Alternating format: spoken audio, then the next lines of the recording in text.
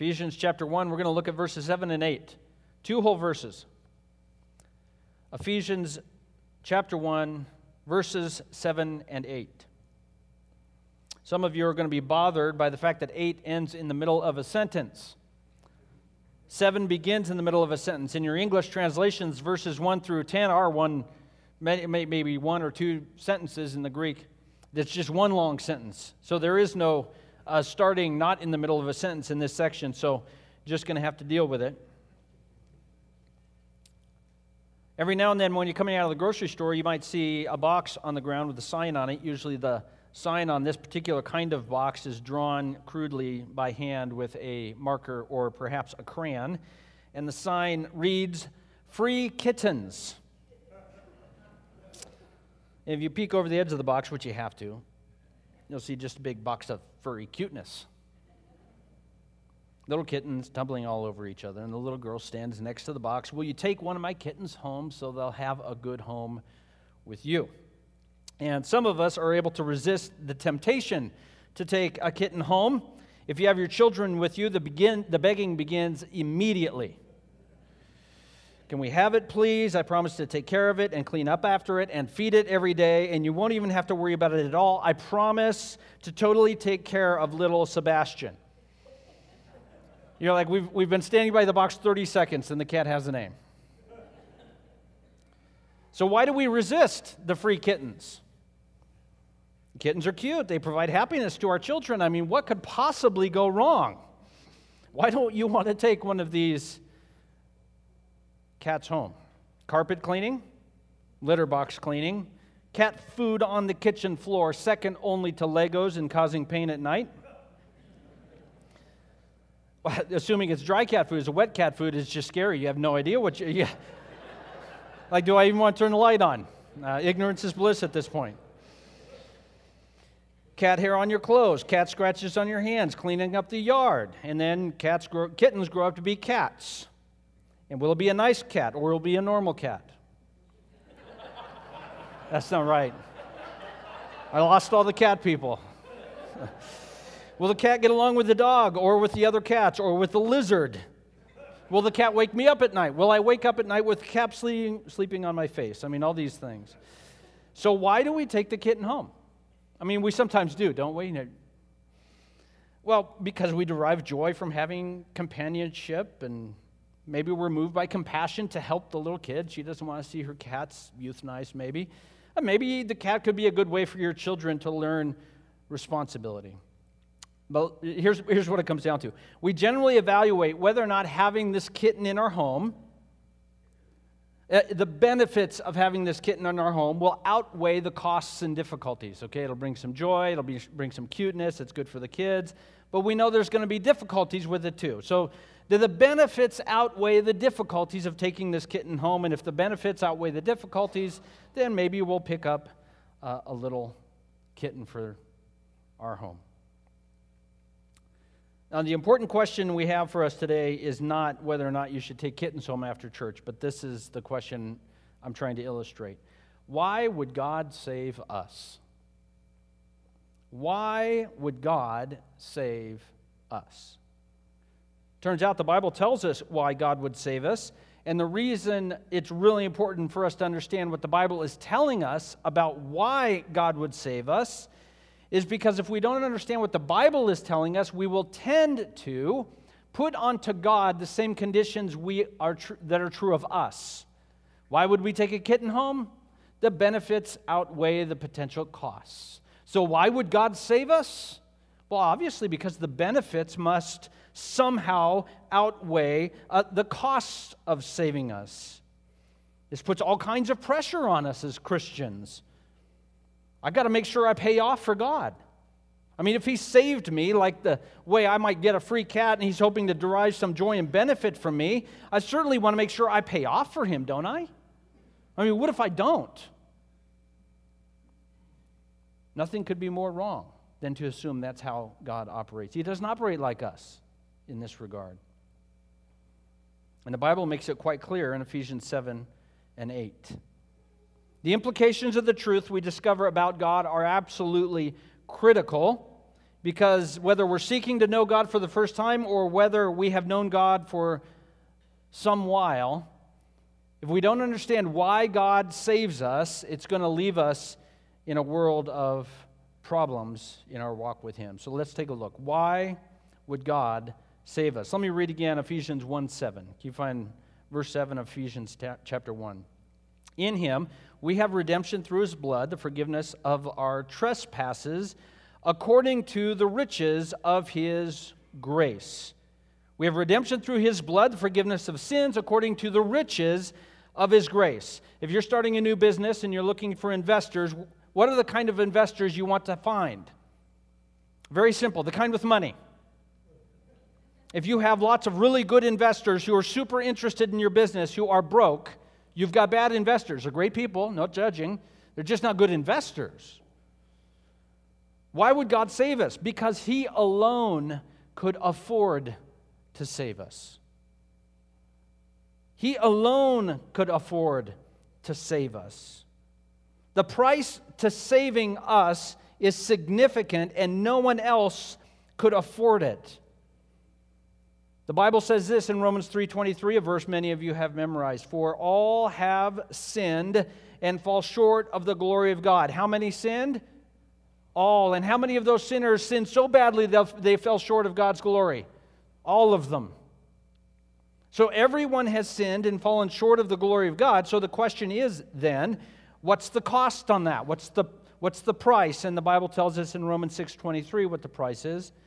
For the wages of sin is death. The free gift of God, though, is eternal life in Christ Jesus our Lord. So the wages of sin, the price of sin, you say, walk up to the sin booth and say, hey, how much to get in? Oh, just your life. And we all say, hey, that sounds a good deal. So we sin and we die. Death is nothing more than being separated from God forever.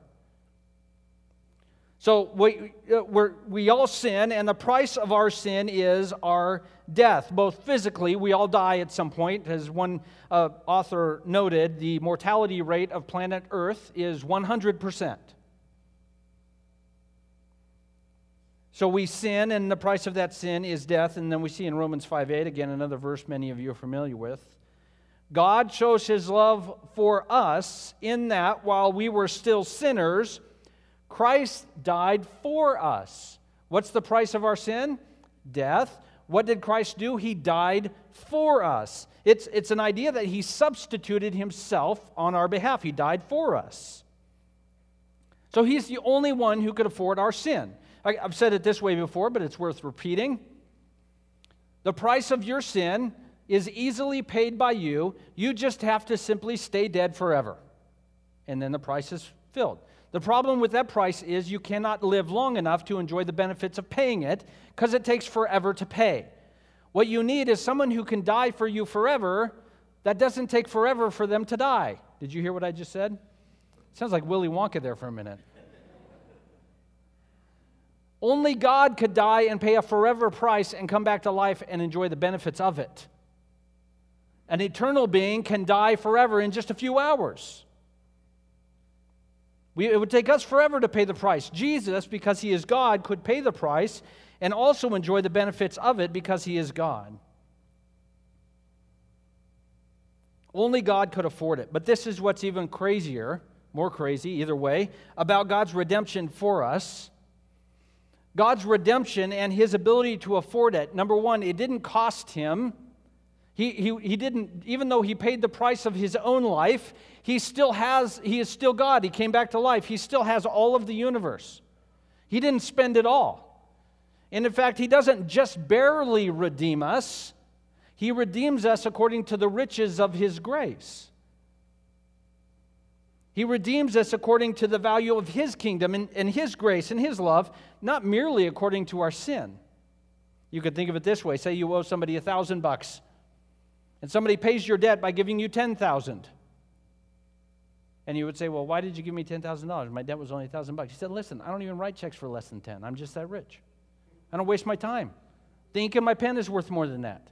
And see, they have paid your debt not according to your debt, but according to their riches. And that's what God has done for us, is He has paid our debt of sin, not merely according to our sin, which was big. He paid it according to the riches of His grace, which was bigger. The Old Testament hints at this in 2 Kings chapter 6. It's a fantastic story if you're not familiar with it. 2 Kings chapter 6, if you want to turn there. I'm beginning in verse 24. Ben-Hadad, king of Syria, had surrounded Samaria. Samaria was the capital of Israel.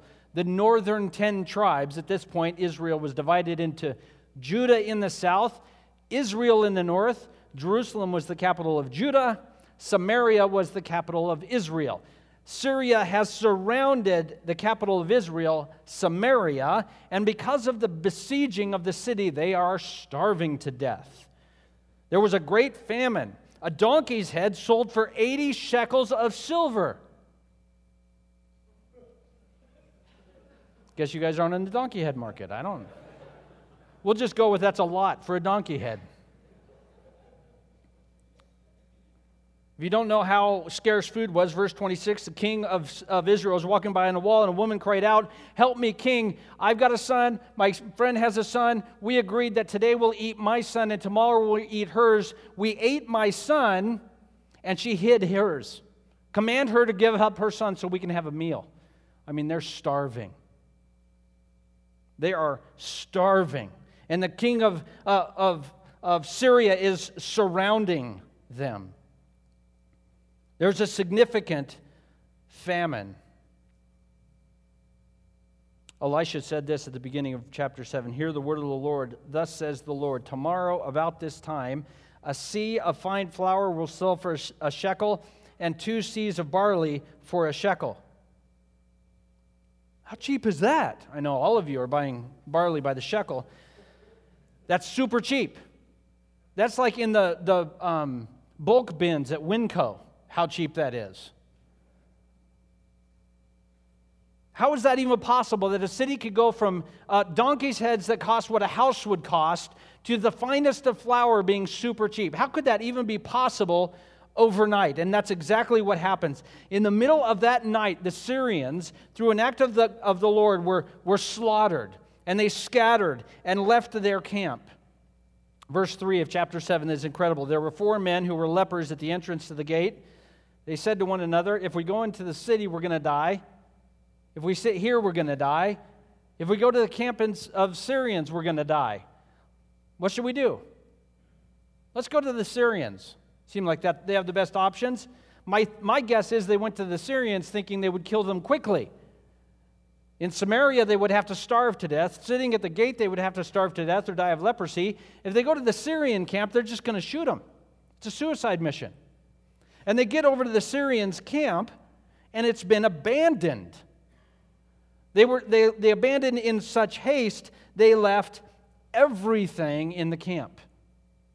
And so all night long, they had the buffet. They just ate and collected goods, and they went and hid it, and they were ecstatic. They basically had inherited a lifetime supply of food and money.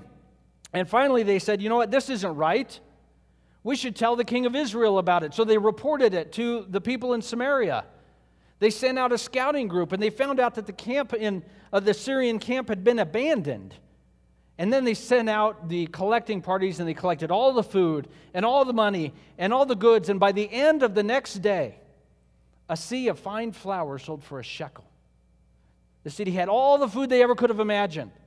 They had so much, in fact, that a normal price of flour was no longer appropriate.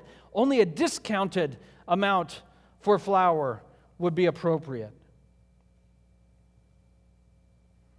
How much food did God give Samaria? Just enough? Just to survive another day? No, He didn't give them food in accordance with their hunger. He gave them food in accordance with His promise through His prophet. And it was too much food. It was more than they could have ever eaten. Much of it was likely going to go bad because he poured upon them His riches, not merely what they needed. He pours upon them according to how He does it. When God shows up, He's not simply going to give us according to our sin. He gives us according to His grace. The lepers in this story end up being the important pieces of the narrative puzzle. the reason they found the riches of God's providence was because they finally got to the point of knowing they were dead. As long as they thought they could find a meal somewhere else, they were never going to go over to where God's salvation was like. But once they found out that they were dead, they may as well go see what's up out in the camp. They found God's salvation, and it was more than they could ever eat. Why does God save us? Because He alone could afford to save us, not merely scraping by. He alone could pour out on us the lavishness of His redemption through Christ alone, the riches of His grace measured out and poured out. God, I need a cup of grace. He gives us a gallon. It never ends. It never quits. He has an overflow of His desire to want to pour out His grace upon us. That moves us into verse 8. Why would God save? Number one, because He alone could afford to. And number two, we see in verse 8, because He alone would want to. He alone would want to save us. Let's read again verse 8 of Ephesians chapter 1. That doesn't make any sense. I got to read 7 and 8. In Him we have redemption through His blood, the forgiveness of our trespasses, according to the riches of His grace, which He lavished upon us in all wisdom and all insight. He alone would lavish grace in this way because He alone would want to. Why would God want to lavish His grace on sinners and rebels? Because this is who God is. This is His nature. We discovered this summer when we were looking at 1 John that God in His nature is one who loves. We see this in 1 John chapter 4, verse 8. Anyone who does not love does not know God, because God is love. In this the love of God was made manifest or made known to us. God sent His Son into the world so that we might live through Him. God is love. He is the God of love. That's who He is by His nature. He has been living in loving relationship, Father, Son, and Holy Spirit, for all of eternity. He wasn't cruising along for all of eternity and decided, I should start being more loving. What should I do? I think I'll invent man. No, this has always been God's nature as Father, Son, and Holy Spirit, living in perfect relationship, eternal relationship, as much love as could possibly be imagined, because this is God's nature. He is one who loves. And because of His nature, He wants to pursue a relationship with us. In fact, He has always wanted to have a relationship with us, according to the author of Ephesians. In fact, He wants to pursue a relationship with us with such fervor that He does lavishly what is necessary, more than what is necessary, in order for us to have a relationship with Him. He values a relationship with us to the same degree that He values expressing His love. His nature is expressed in His love and desire for a relationship with us.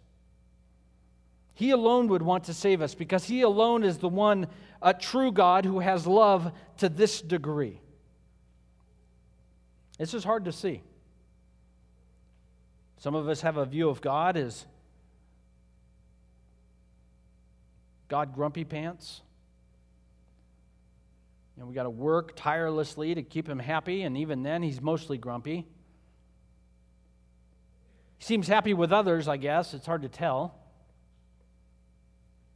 It's hard to see, but this is what the Word tells us about God. He is one who loves, and loves to such a degree that when He saves, His desire is to save us lavishly. Look back at 2 Kings 6 again, this time in verse 8. Another story from the same chapter of 2 Kings, where we see God saving well beyond what is needed. Plus a really cool story. This is earlier in the chapter than the story of the famine. The king of Syria was warring against Israel because that's what he did. He took counsel with his servants and he kept invading Israel. And every time he would invade Israel, the king of Israel would know where the king of Syria was going to be, and he would avoid his traps. And he said, how is it that Israel is always knowing where I'm going to attack? And somebody told him, well, the prophet of God is telling him. And so the king of Syria came up with a good plan. Let's kill the prophet. So the king of Israel, or I should say the king of Syria, went down to the prophet's hometown of Dothan. He sent his horses, his chariots, as verse 14 of 2 Kings 6, his great army, and they came by night and surrounded the whole city. So the prophet goes to bed that night, him and his servant. No big deal. They wake up the next morning. Their city, the little Dothan, is completely surrounded by the army of Syria. The servant of the man, that is the prophet, this is verse 15, arose early in the morning and went out, and he saw the army with the horses and the chariots. And he said, "Oh, master, what are we going to do? What are we going to do?" And the prophet said this, verse 16 of 2 Kings 6, "Do not be afraid, for those who are with us are more than those who are with them." The prophet says to his servant, "You're not seeing this right. You're not seeing what's happening. The ones with us are more than them, so you don't have to worry about it." And the servant's like, okay. Elisha prayed, "Lord, open his eyes that he might see." And this is what it says. So the Lord opened the eyes of the young man, and he saw, and behold, the mountain was full of horses and chariots of fire all around Elisha. And there were more than the armies of Syria. He opened his eyes to the mass of the host of God's angelic army. How many angels would be required to kill the armies of Syria? Like one who was really tired and forgot his sword could still do it. Did God send one? Well, what's he do? We have to understand when we're in the Bible and we're seeing how God works, this is how he works. You know, one angel could handle that. But I got millions. Let's just blow it out of the water. And so he throws in more than is needed. He lavishes upon Elisha and his servant more than is needed. God with a word could have annihilated the armies. He wants to communicate, guys, I'm with you. I'm all in. I am fully there. When God saves us, when he redeems us through Christ, when he gives us forgiveness of sins through the blood of Christ, he's lavishing on us the riches of his grace. And it's not because he doesn't have any other options. It's because he wants to. He loves to just pour out on us more than is needed. And you say, "Well, Greg, you have no idea the kinds of things I'm into." I said, "Guess what? You have no idea how this guy spends his grace. It's out of control." Most of us would think he's irresponsible. And thank God he just keeps doing it, huh? He just pours it out over and over, and it just never quits.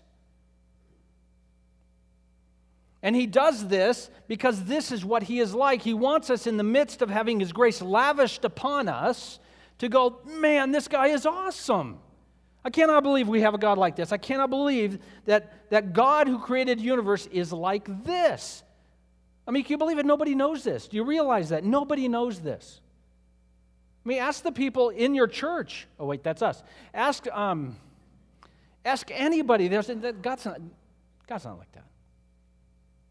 I know what God's like, and he's not like that. No, read your Bible to find out what God is like. He lavishes his grace on us. It never quits, and he wants to do it. Now, as parents, we think this is irresponsible parenting. "Dad, I want an allowance. How much you need?" "I don't know, $100. How's 1,000? I mean, we're going to ruin the kid, right? Money doesn't grow on trees. God says, "Really? Challenge accepted." It just never quits. You want grace? I got some. I got more. God, you don't understand. I'm just be honest, between you and me, God, don't tell anybody else. I'm really good at sinning. I mean, I'm semi-pro. He goes, "I'm much better at grace." He said, "I've seen your sin." I mean, it's okay. Actually, I've seen better. "My grace is sufficient. It will never run out." Nice try. The voice you're hearing in your head saying you can out-sin my grace is not me. It's either you or the enemy. It's not me. You can't do it. It's not possible. If you could out-sin God's grace, what does that make you? That makes you God. I mean, it's somewhat blasphemous to think you could sin your way out of God's grace. Because now all of a sudden you have more power than God does? And God says, no, I don't think so. I will grace your pants off. I don't know if you're allowed to say that. Now that it's come out. There's no retrieving it. God wanted, listen, not forced to, no other options. God woke up one morning, and I know I'm being a little bit silly. God woke up, oh man, I get to give away a ton of my grace today. He wanted to overflow it onto us. It's what we needed, and He alone could afford it, and He alone would have the desire to do it. There is no one else like this. There is literally no one else like this that would know what we need, who could afford what we need, and in fact desired in His inner being to give us more than we needed. He knew what we needed.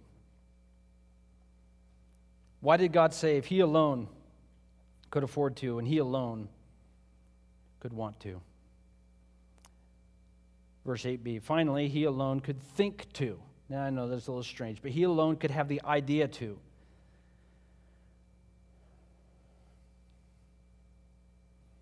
We think of the idea of Jesus dying on the cross, and in fact, because of our familiarity with it, we might, in fact, take it for granted. But we have to understand, for the disciples at the time when Jesus was living, the idea of the cross seemed impossible. In Luke chapter 18, we encounter Jesus, and He said to His disciples, Luke 18, verse 31, everything about the Son of Man, everything written in the prophets is going to be accomplished. I'm going to be delivered over to the Gentiles. I will be mocked. I will be spit upon. They will flog me, and they will kill me. And on the third day, I will arise. Verse 34, they understood none of these things.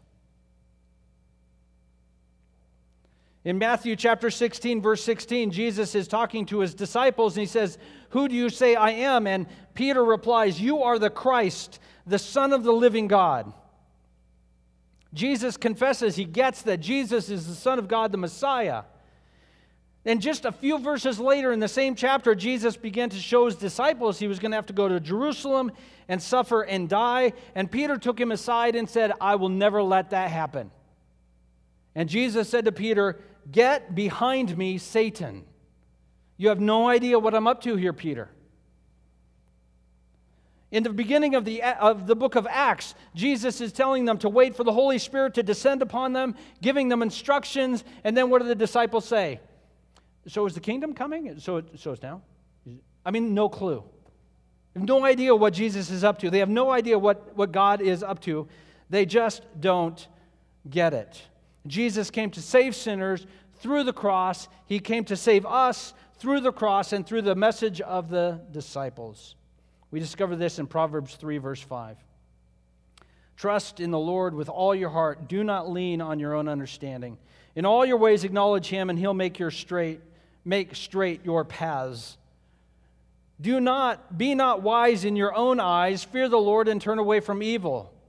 It will be healing to your flesh and refreshment to your bones. He's saying, trust God in this. He knows what He's up to, and our own intuition is not going to be correct when it comes to the forgiveness of sins. Only God would have the idea to save sinners by sending His own Son to die. No one else would have had this idea. Only God would think of this. Only God is wise enough for this. Only God is loving enough for this kind of plan. Only God is full of grace enough for this kind of plan. What kind of people get saved through the cross? What kind of people is Jesus redeeming? Matthew 5, 3 through 9. Let me just read it. You can listen. Blessed are the poor in spirit, for theirs is the kingdom of heaven. Blessed are those who mourn, for they shall be comforted.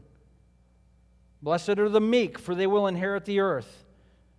Blessed are those who hunger and thirst for righteousness, for they will be satisfied. Blessed are the merciful, for they shall receive mercy. Blessed are the pure in heart, for they shall see God. Blessed are the peacemakers, for they shall be called sons of God. The only way His plan works, according to Matthew 5, is if He does all the work and all we do is trust Him. The only way His plan works is if He does all the work and we do all the trusting for Him to lavishly pour out His grace on us, His grace that only He could afford to pour out. That's the only way His plan works. It was designed for us to only do the trusting. It was designed for Him to be the one who would give only that which He could give. One commentator made this observation: Bill Gates has assets of about $80 billion. I think that, from what I hear, that's how much a donkey's head costs. So with a fairly modest rate of return on $80 billion, his income is just over $100 every second of every day, 24 hours a day, 7 days a week. So the observation, with this in mind, if Bill Gates dropped a $100 bill on the ground, it would not be a good investment for him to take the time to pick it up. God, on the other hand, never stops stooping. He never stops pursuing. He never stops thinking, this is what I want to do. He never thinks it isn't worth it. He always wants to reach down to us. He could afford to. He wants to. And He is the one who thought of the way to reach us through Jesus. The problem is that sin has ruined our hearts. He reaches down to us and He offers to pick us up and save us. But His hand gets down to us and we say, no, I think I got it. I think I'm almost out. Or actually, maybe even a more common way of thinking of this is He reaches down to save us and we say, okay, God, just give me a little nudge and I'm good. You do half the work, I'll do half the work. We're convinced we have life figured out. We just need God's help a bit. And this is precisely what Jesus means when in Matthew chapter 7 He talks about many are on the wide road, few will find the narrow gate. And the wide road leads to destruction, and the narrow gate leads to life. And many people think the narrow gate of finding God through Christ is narrow because it's hard to live a holy life, and it's hard to be good, and it's hard to be righteous. And the narrow gate is hard to get into because I mess up so badly. But if we understand rightly what Jesus is saying in Matthew chapter 7, we actually understand Jesus is saying that if we come to God and ask, He will hear us and answer. That God is one who wants to give to us life upon our trust in Him. There's no work to do. There's no brownie points to earn. Just ask God and you're going to receive from God life and salvation.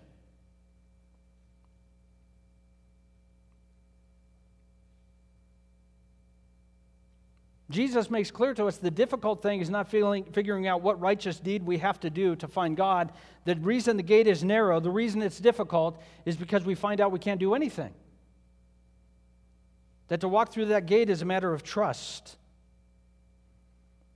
Okay, really, God, you give me everything just by asking? This doesn't make any sense.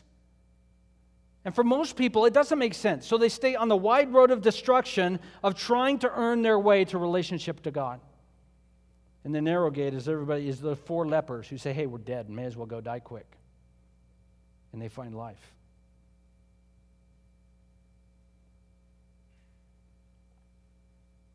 We find life when we finally say, when God reaches down into that box that says free kittens,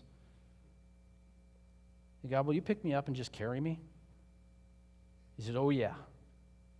Yeah, I'll pick you up. I'll carry you the whole way. You can't be lavished upon with things you've earned. The only way for God to lavish His grace on you is to refuse to try to earn it and to just receive it. I want to read a passage from a book I have enjoyed. The author's name is Jared Wilson, and the name of the book is Imperfect Disciple. It's a book worth purchasing. Here's how he says it, beginning by quoting him. He says this: it turns out, actually, that, get this, Jesus is looking specifically for people who can't get their act together. Paul's sense of hopeless exasperation reaches a crescendo in verse 24 of Romans 7, quoting Romans 7:24, Jared Wilson says this, "Wretched man that I am, who will deliver me from this body of death?" End quote of Romans. The author of Romans feels caught, trapped, like a corpse of his old life is still hanging on to his ankle and he can't move on. He's tried pulling himself up by his bootstraps, but he got them tangled around his neck and now he's choking to death. And this is exactly the kind of self-despair Jesus is listening for. Thanks be to God through Jesus Christ our Lord, Paul says in Romans 7:25. You can almost hear him panting like a guy just pulled out of the water drowning. Every day I wake up in Romans chapter 7, every dadgum day. My alarm goes off and I sit up in bed and my uncoffeed consciousness groggily gearing up for sins. Sins of omission and sins of commission. I'm engaged in the flesh before I even get my feet on the carpet. And yet right there beside me, laid out like the day's outfit for school, are new mercies. Romans 8 lies right there, spooning Romans 7 in a full-size bed with no wiggle room. There is therefore now no condemnation for those who are in Christ Jesus. For the law of the Spirit of life has set you free in Christ Jesus from the law of sin and death. For God has done what the law, weakened by the flesh, could not do. How do we get out of this mess? We can't. God does what we cannot do. So while the storm of Romans 7 rages inside us, the truth of Romans 8 has us safe and sound. Within the spiritual ecosystem of God's savoring sovereignty, in fact, our struggle is like a little squall stirred up in a snow globe, I should say. Final paragraph. God is collecting all these little storms. He is doing something beautiful with us and even in us and through us. This is the great light that overcomes the shadow world of Romans chapter 7. It is the good news for all of us who can't get our act together. We're exactly the kind of people God is looking for. We're exactly the kind of people God is using. We're exactly the kind of people God loves. End quote. You know, with grateful hearts, I think we should get off the wide road of having our act together. Christians who have it all dialed in. Instead, let's find the end of ourselves and cry out to God again this morning with grateful hearts, with outstretched arms, "Who will save me from this body of death?"